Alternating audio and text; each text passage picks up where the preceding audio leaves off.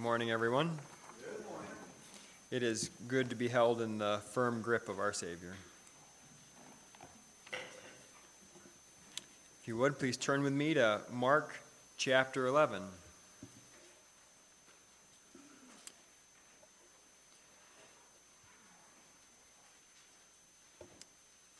Doesn't take too long to live on this planet to learn some simple facts of life. We have come to learn that apple trees produce apples. Here's a little quiz for you. What do plum trees make? Plums. Plums, good. Oh, I'm glad somebody had the answer. No, yeah. Grapevines make grape clusters. But what happens if they don't? Oh, you're getting ahead of us here, Buster. Yep. What do you do if a fruit tree doesn't make any fruit? Buster chops it down. Well, that's good to know. What happens when it doesn't do what it's made to do? You can think about that with trees, fruit trees. You can think about that with institutions as well. It's hard to believe that a school like Harvard was originally set up to train pastors for gospel ministry. It's hard to imagine today.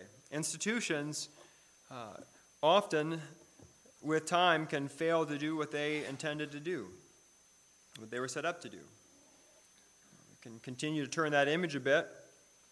What do you do when God's house is not being fruitful? What do you do when a temple is not being used for its intended purpose?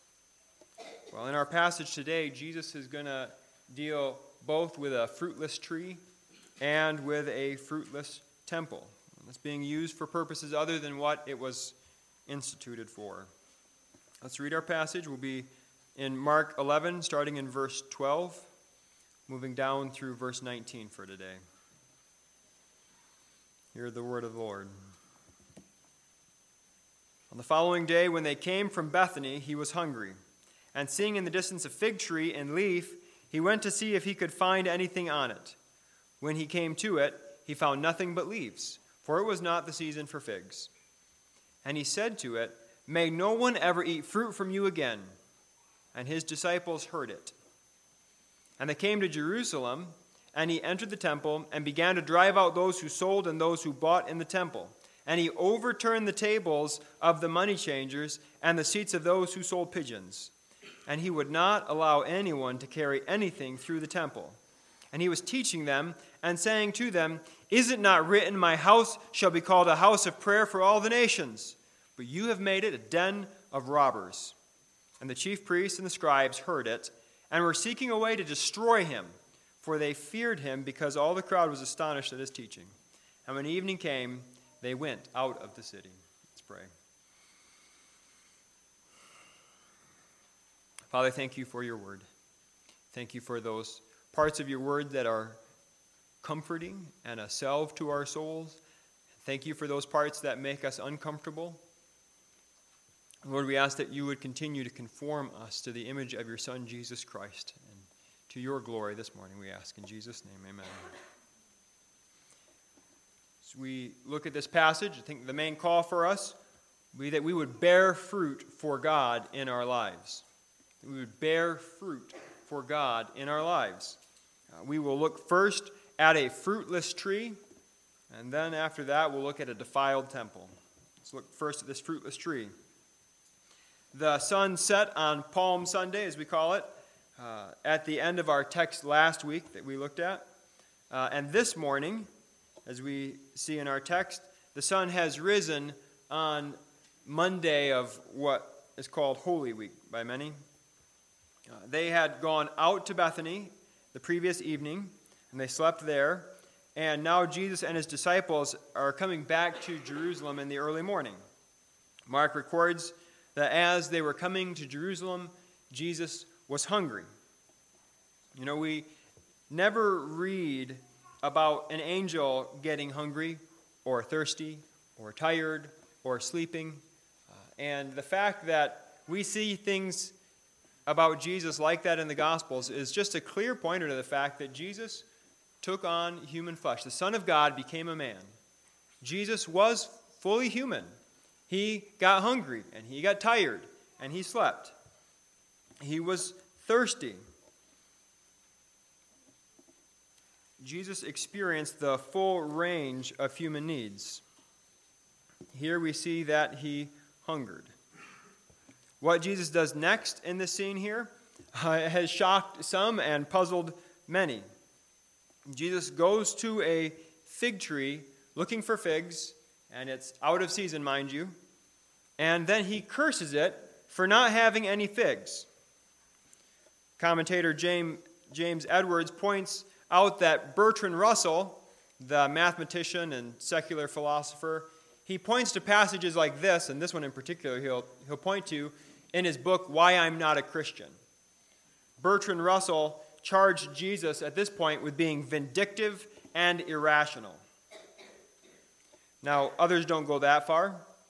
Others have read this passage and concluded that Jesus was just grouchy that morning. But you know what?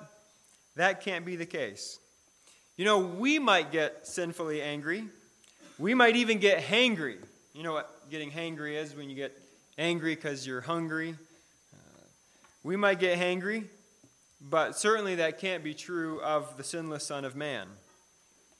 As we read the text carefully, I think we can see that, in fact, the cursing of the fig tree was intentional.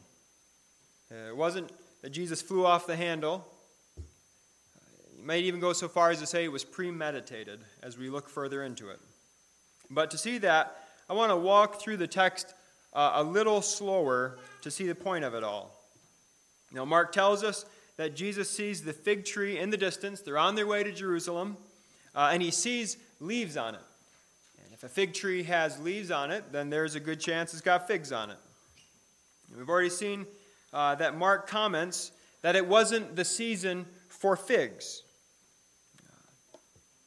I think this especially strikes us as strange. Why would Jesus go to this tree if he knew it wasn't the season for figs? I had to do a little research on figs and fig trees and whatnot, because I don't really know fig trees. I don't eat figs very often. But as it turns out, some fig trees will put out fruit once a year. Others will put fruit out twice a year. There's a late springtime harvest for figs that would take place about a month or so after this. So this is the week of the Passover, which is always in the springtime. And in about roughly a month from now, there would be the springtime harvest of figs. They're getting closer to the Passover, like I said, so it's that season. So although there wouldn't have been ripe figs on the tree at this point, there would have been unripened figs on the tree. The word even used here, suke in the Greek, is for this ripened fig. There's another term, pagim, in Hebrew, that's for the unripened figs. So maybe Jesus wouldn't have gone there looking for ripe figs, but you know, you only get ripe figs if you start by having unripe figs, right? Works that way with apples and whatnot. So the Jews would have eaten unripened figs as well. If they were hungry, they could have eaten those. They don't taste as good, of course, but they are still edible, and people do eat them. So it's not absurd that Jesus would go to a fig tree and look for food on it, even if it wasn't the season. So he comes to this tree in hopes of finding something to eat, and he finds nothing. The fig tree is completely barren. There is nothing to eat on it. It could have had something on it, but it doesn't. In response to this, and remember, he is in full view of his disciples. He is in their earshot. Mark tells us that they heard this and they saw it. He says a curse upon it. He says, "May no one ever eat from you again." Now, the verb that's used, "may no one ever eat," is a unique verb in the New Testament. The way that it's put out, I won't bore you with all the details, but it essentially is something like a prayer, or I think it's rightly here a curse on this tree, that no one would ever eat from it again. As we'll see next week, the tree never does produce fruit again in its life. It will be deader than dead by Tuesday. So what exactly is Jesus doing here? If he's not losing it on the tree, what is he doing? I believe that here, Jesus is acting out a parable. He is demonstrating an object lesson of sorts through this tree. And before we look at what that lesson might be from Jesus, I want to give you a couple examples in Scripture where God does that. Lest you think I'm just making this up, we see this in other places in Scriptures. As we look at the Old Testament, we see that God has his prophets enact parables of sorts. And they are done publicly, and they're meant to be seen by others. So I got two examples of that. We see that, for instance, in the ministry of the prophet Isaiah, God calls him to act out parables for people to see, and there's a lesson attached to it. So in Isaiah 20, God tells Isaiah to go around the city naked. And apparently, Isaiah had to do that for 3 years before God told him to put his clothes back on. You thought you had it rough going to the doctors. Now, what was the point of that? Why would God have Isaiah do that? Well, the point, God explains, is that he will be a visual demonstration of what's going to happen to Egypt and Cush. Some people had been trusting in Egypt and Cush to save them from the Assyrian armies that were coming. And the reality, however, as God knew it, was that Assyria was going to lead both of these nations away shamefully as naked exiles. So God sends Isaiah out to do this so that if somebody in Israel was tempted to trust in Egypt to save them instead of trusting in Yahweh to save them, then they could just remember that aspect of Isaiah's ministry. And by the way, if you ever get discouraged about the ministry that God has given you, you can just remember the ministry that God gave the great prophet Isaiah and be relieved that he hasn't given you that. I want to give you one more example of an enacted parable, and there are many others. We can see in the ministry of Ezekiel, there are many of these that God calls Ezekiel to. I want to focus on one. You may remember it. This is where God has Ezekiel lay on his side. I'll just read it out in the first 8 verses of Ezekiel chapter 4. And you, son of man, take a brick and lay it before you, and engrave on it a city, even Jerusalem, and put siege works against it, and build a siege wall against it, and cast up a mound against it, set camps also against it, and plant battering rams against it all around. And you take an iron griddle, and place it as an iron wall between you and the city, and set your face toward it, and let it be in that state of siege, press the siege against it. This is a sign for the house of Israel. So Ezekiel makes a brick, and he kind of, not exactly like a Lego set, but he sets up a little scene basically of the city in siege. Well, then listen to what God says to him next. It might have been fun to that point, but hear the rest. Then lie on your left side and place the punishment of the house of Israel upon it. For the number of the days that you lie on it, you shall bear their punishment. For I assign to you a number of days, 390 days, equal to the days of the years of their punishment. So long shall you bear the punishment of the people of Israel. And when you have completed these, you shall lay down a second time, but on your right side, and bear the punishment of the house of Judah 40 days. I assign you a day for each year. And I could go on, and I won't even go into how God has him eat at that time, but that's included. So again, there is a parable that God is having acted out in the lives of these prophets. They do things to show a lesson to God's people. So I think Jesus, in his prophetic role, is doing something similar here with the fig tree. He is enacting a parable. I believe that when Jesus curses the fig tree, he is pointing to the coming judgment on the religious leaders of Israel. Now, why would I say that? And I know I've done a lot of explaining at this point, but bear with me just a little more. I want to come back and explain another one of Mark's sandwiches. To those who have been with us for the early part of Mark, you're probably tired of hearing me talk about Mark's sandwiches. You probably think he's got more sandwiches than Subway, but you're probably right. For those who are here more recently, you might wonder what in the world I'm talking about. When I talk about Mark's sandwiches, I'm talking about a technique that Mark uses to tell stories. Now, it's not that he's just moving things around. They actually happen this way. But the way that he presents them shows that these events are meant to be tied together. So he will take an aspect of a story. Then he will have another story in the middle. And then as Paul Harvey says, or used to say, then you have the rest of the story after that. And the way that he puts these together is showing that they're meant to be read together. That there's a point that's being told through these stories being together. And we find that in other places in Mark's gospel, for instance, the raising of Jairus' daughter. Jairus comes, and he requests that Jesus would come and heal his daughter. This is in Mark chapter 5. Then on the way, Jesus is interrupted or stopped by a woman with a bleeding issue. Jesus heals her, and then they continue on the way, and you get the rest of the story of Jesus coming and raising Jairus' daughter. Now, those two stories that are sandwiched together are making a point about faith and healing, that those are meant to be. They happen together, and Mark is helping us to see that there is a point in that to read it together. Now, I think that's happening here in Mark 11. We have the cursing of the fig tree. We have Jesus cleansing the temple.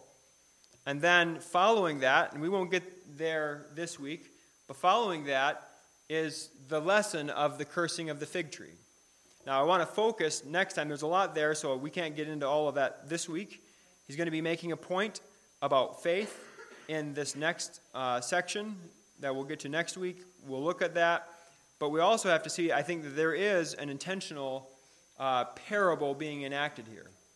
In Jesus cursing the fig tree, I believe that he is demonstrating that there is a judgment coming for the religious leaders who are not following God.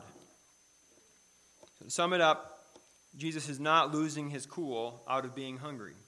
Instead, this is an intentional demonstration of judgment. It's a prophetic picture of sorts.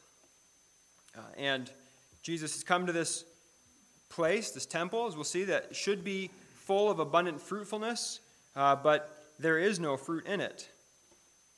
Now, before Jesus is going to clear out the temple here of the money changers, I do want to make one more comment about Jesus here. We see, I've been making the case that Jesus is not just getting impatient and angry in some petty sort of way, and I think that's certainly true. He's not.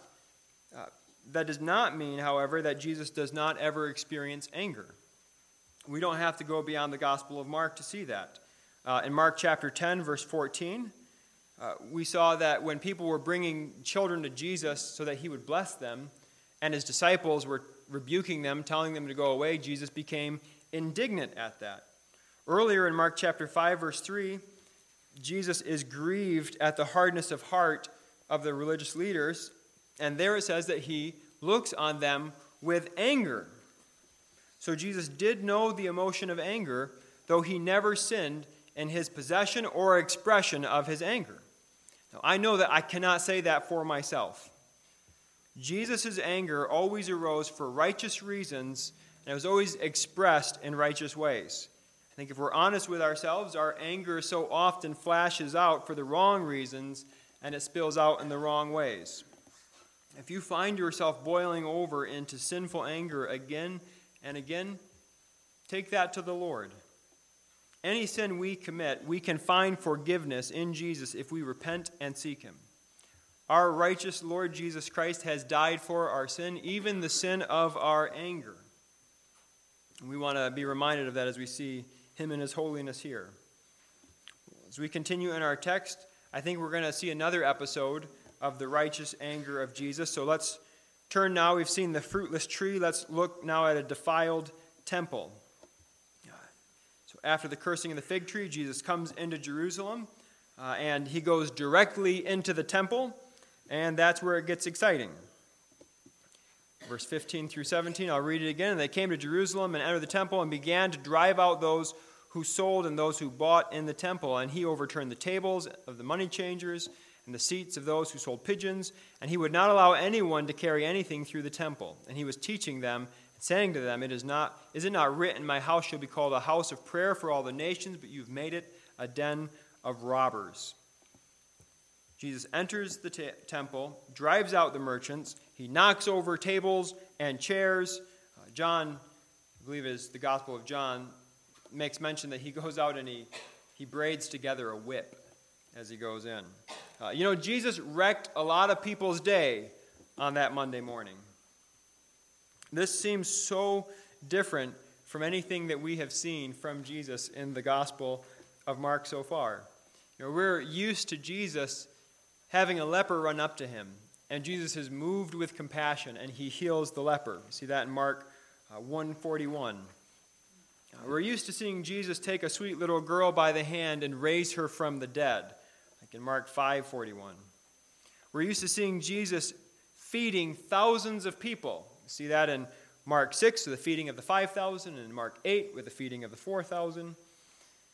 But this is a side of Jesus that sometimes we forget.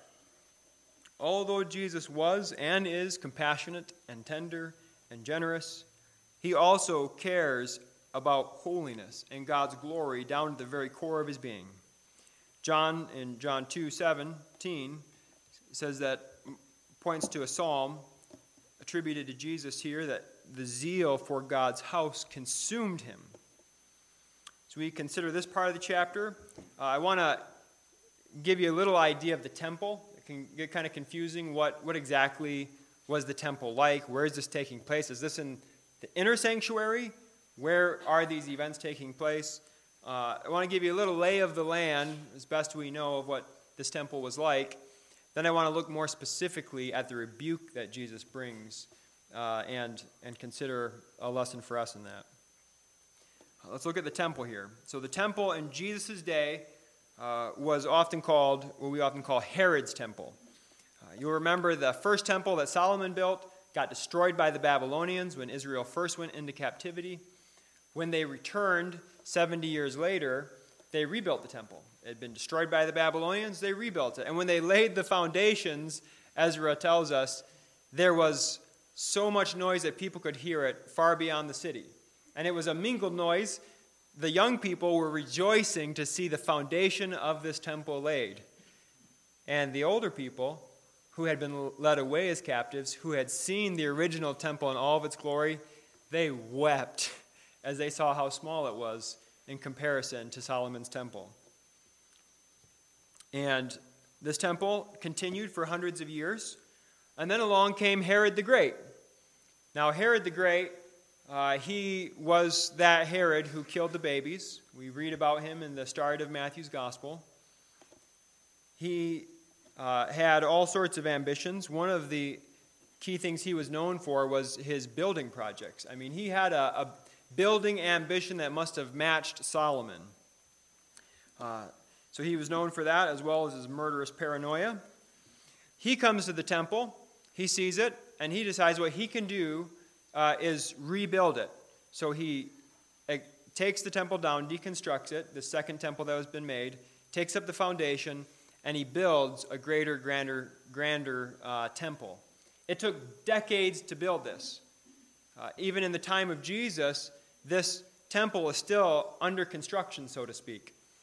In fact, ironically, the temple is only completed for about 3 years before the Roman general Titus comes in and destroys it in 70 A.D. And we'll get back to the temple more as we get farther into Mark. The temple here, Herod's temple, was a massive complex. It covered about 35 acres on the Temple Mount. The largest area was what was called the court of the temple, or the court of the Gentiles. I wish I could have it pictured for you here, but just maybe follow me a little bit. For this Temple Mount area, there was a perimeter around the outside, and that was about 35 acres of space. Around this perimeter, there were columns that went up that were 30 feet tall, and Josephus says that they were so big around that it would take 3 grown men having their hands out like this to be able to touch fingertips. That's how big the pillars are around this, and over that was a portico, a little roofed area. Now, the overall thing was open air, but on the perimeter, you had these porticos over it and these pillars, and in that was an open courtyard called the Court of the Gentiles. In that place, Gentiles could come in. So this is considered the temple complex, if you will. Gentiles could be into there. Then within the middle of that, there was the further part of the temple where you had the sanctuary and the Holy of Holies. It was a building in the middle of that. Now, of course, no Gentiles were allowed in there. In fact, there was a sign that separated those two that said something along the lines of, if you're not a Jew, don't come in here. And if you do, you will have forfeited your life and it'll be your fault. Of course, I'm paraphrasing that. Something along those lines. It was written in Greek and Hebrew and Latin. So what we're reading about here, when Jesus goes in and he drives out the money changers and he's knocking over tables and the things that are going on here, this is taking place in the court of the Gentiles. These things aren't all in the sanctuary of the temple. It's within the temple complex. There would have been, I don't know if you've ever been to England, the towns will have a marketplace in the middle, and you can go and you can get lunch or you can buy supplies or whatever. European towns, I guess, commonly have that kind of, if you will, a bazaar. But here, there were booths set up. There were things where people could go and they could buy animals for sacrifice. I've given you probably more detail than you need. There's a little bit of an idea. I just want to situate it for you so you have an idea of where this is taking place and the significance of it. So I want to turn now. Let's look at the rebukes that Jesus gives to the religious leaders here. We'll reread verse 17. It says, "And he was teaching them and saying to them, 'Is it not written, my house shall be called a house of prayer for all the nations? But you have made it a den of robbers.'" So the first part Jesus is quoting, "Is it not written?" That's a basic formula to say this is a passage from the Scriptures. It's being fulfilled, or is Jesus alluding to. This comes from Isaiah 56. A couple weeks ago, Steve quoted from the same passage as he worked through Isaiah. I want to give you a little more of the context of this quote that Jesus gives. This is Isaiah 56, verses 6 to 8. Listen to what Isaiah is prophesying about, and even listen for our phrase that Jesus uses here. This is Isaiah 56, 6 through 8. "And the foreigners who join themselves to the Lord to minister to him, to love the name of the Lord, and to be his servants, everyone who keeps the Sabbath and does not profane it, and hold fast to my covenant, these I will bring to my holy mountain and make them joyful in my house of prayer. Their burnt offerings and their sacrifices will be acceptable on my altar. For my house shall be called a house of prayer for all peoples. The Lord God, who gathers the outcasts of Israel, declares, I will gather yet others to him besides those already gathered." In this section in Isaiah, we see not only God's heart to gather his people Israel, but to gather the nations to worship him as well. Again, these events in Mark 11, this is all taking place in that court of the Gentiles. This is the only precinct that the Gentiles are allowed into. And this is the very place where Jesus quotes this text. Jesus points out that the house of the Lord, one of its purposes, was to be a place of prayer for the nations. God's people should have been setting their hearts on God and bringing him glory and on praying for the nations to come to worship God. But they had other things on their hearts. Jesus goes on to say that you have made it a den of robbers. The religious leaders had turned God's house of prayer into a cave of crooks. They had turned it into a hideout of bandits. These words are meant to burn, and all the more as you realize where they come from. This phrase comes from the mouth of Jeremiah, speaking on behalf of the Lord. Jeremiah ministered about 100 years after Isaiah. In Jeremiah 7, the prophet denounces those who trust in the temple and yet still pursue their sin. Listen to that text. I'll read a few verses from it. Jeremiah 7, verse 4 says, "Do not trust in these deceptive words, the temple of the Lord, the temple of the Lord, the temple of the Lord." So there he's rebuking people who are repeating this phrase 3 times in Hebrew points to the significance of it, the importance of it, and they're trusting in the temple. Verse 8 to 11 here in Jeremiah 7. "Behold, you trust in deceptive words to no avail. Will you steal, murder, commit adultery, swear falsely, make offerings to Baal, and go after other gods that you have not known, and then come and stand before me in this house which is called by my name, and say, 'We are delivered,' only to go on doing all these abominations? Has this house which is called by my name become a den of robbers in your eyes? Behold, I myself have seen it, declares the Lord." These are scathing words from Jeremiah to the people of Israel in his day. They were trusting in the temple while their hearts were far from God, as they were pursuing their own sin. Sadly, the situation wasn't much different in Jesus' day. As Jesus saw the temple the night before, I am sure that he saw the stations for selling animals and the booths for changing money out. There was a whole merchant system at the temple that was quite elaborate and very bureaucratic. Now, we've talked about the scribes and the Pharisees a bit. Haven't talked as much about the Sadducees. They were a group within Judaism that were kind of over the priestly class. The high priest would have come from the Sadducees. They got to regulate the temple. And so part of that privilege is they also got to say which animals were going to be accepted at the temple and which were not. And you could imagine the annoyance of bringing an animal all the way from wherever you lived to Jerusalem to offer and having a priest tell you, "No, it ain't good enough." And you say, "Well, what's wrong with it? It doesn't meet our specifications." The Sadducees had that authority. They could just say, "We're not going to accept that." Along with that, then, they sold animals. And that's how you know you're going to get the right animals. You go and you just buy it from the Sadducees. And of course, those animals would have been upcharged. And along with that, we see Jesus turns over the money changers' tables. What would happen, there was a temple tax that was to be given. If you came in with your denarius, it wouldn't be accepted in the temple. On the face of the denarius was the face of the Caesar, and no image was going to be allowed in the temple. So what they would do is they changed your denarius out, a Roman coin, for the Tyrian shekel, which was from Tyre. We've heard of Tyre and Sidon. They had a coin that was just basically metal, no image on it. That's what was accepted in the temple.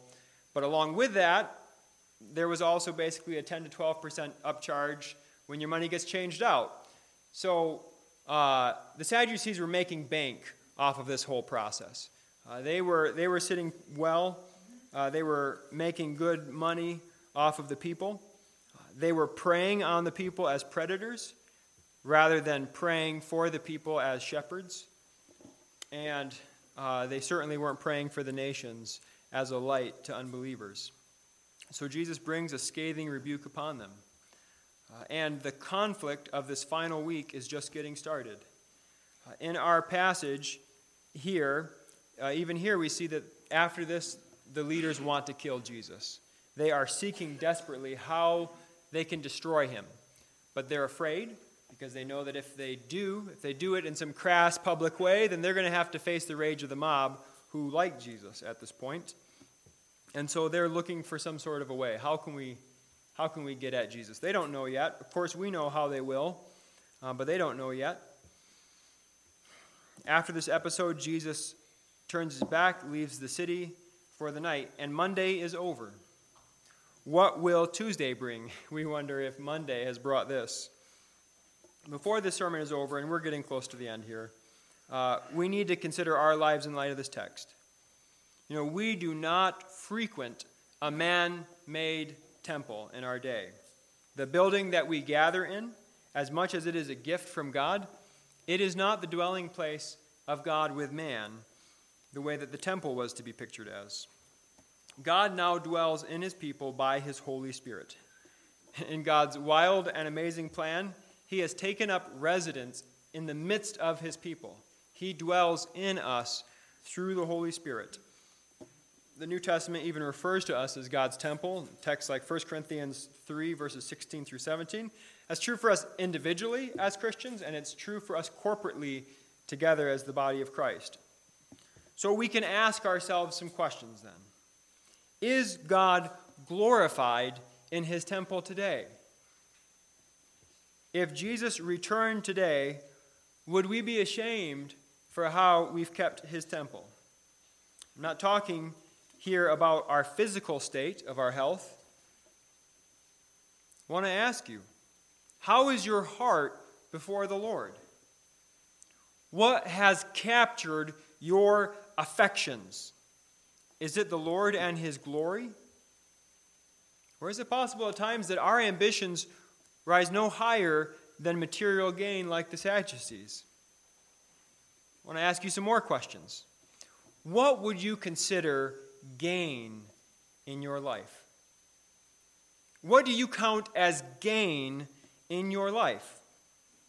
With however many days the Lord has left for each of us, what do we hope to gain in those days? As we look at our future, however long that is, what would we want to gain in our life, and does our definition of gain match God's definition?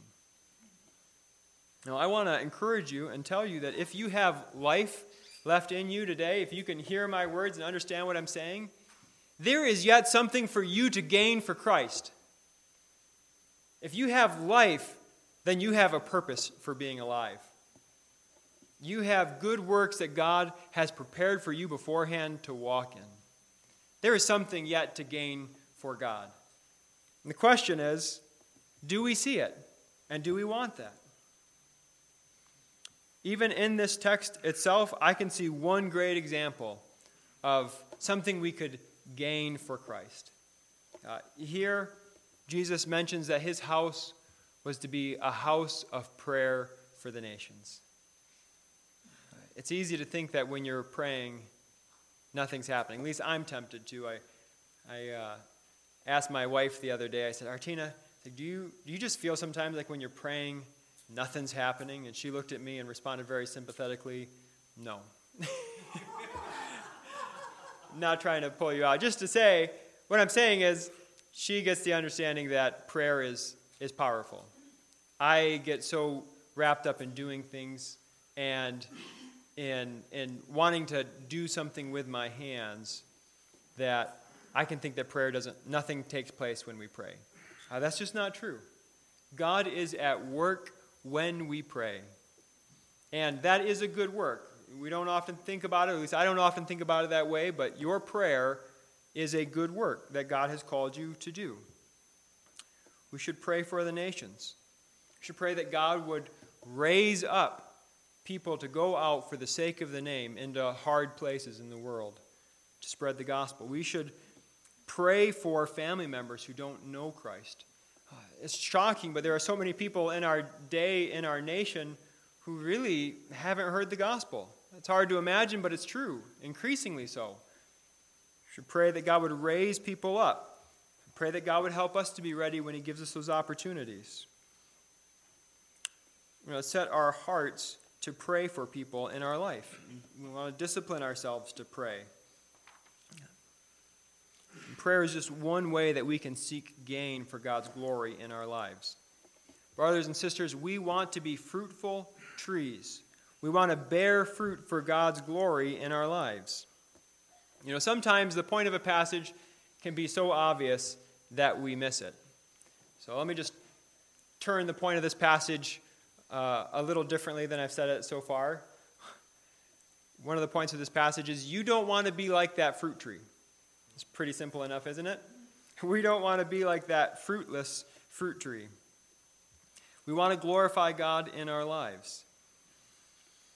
And may he supply everything we need to glorify him in our lives as we produce fruit in his strength and to his glory. We'll bring our time to a close now, and I'll invite Maggie to come and play and invite the men to prepare for communion, and let's go to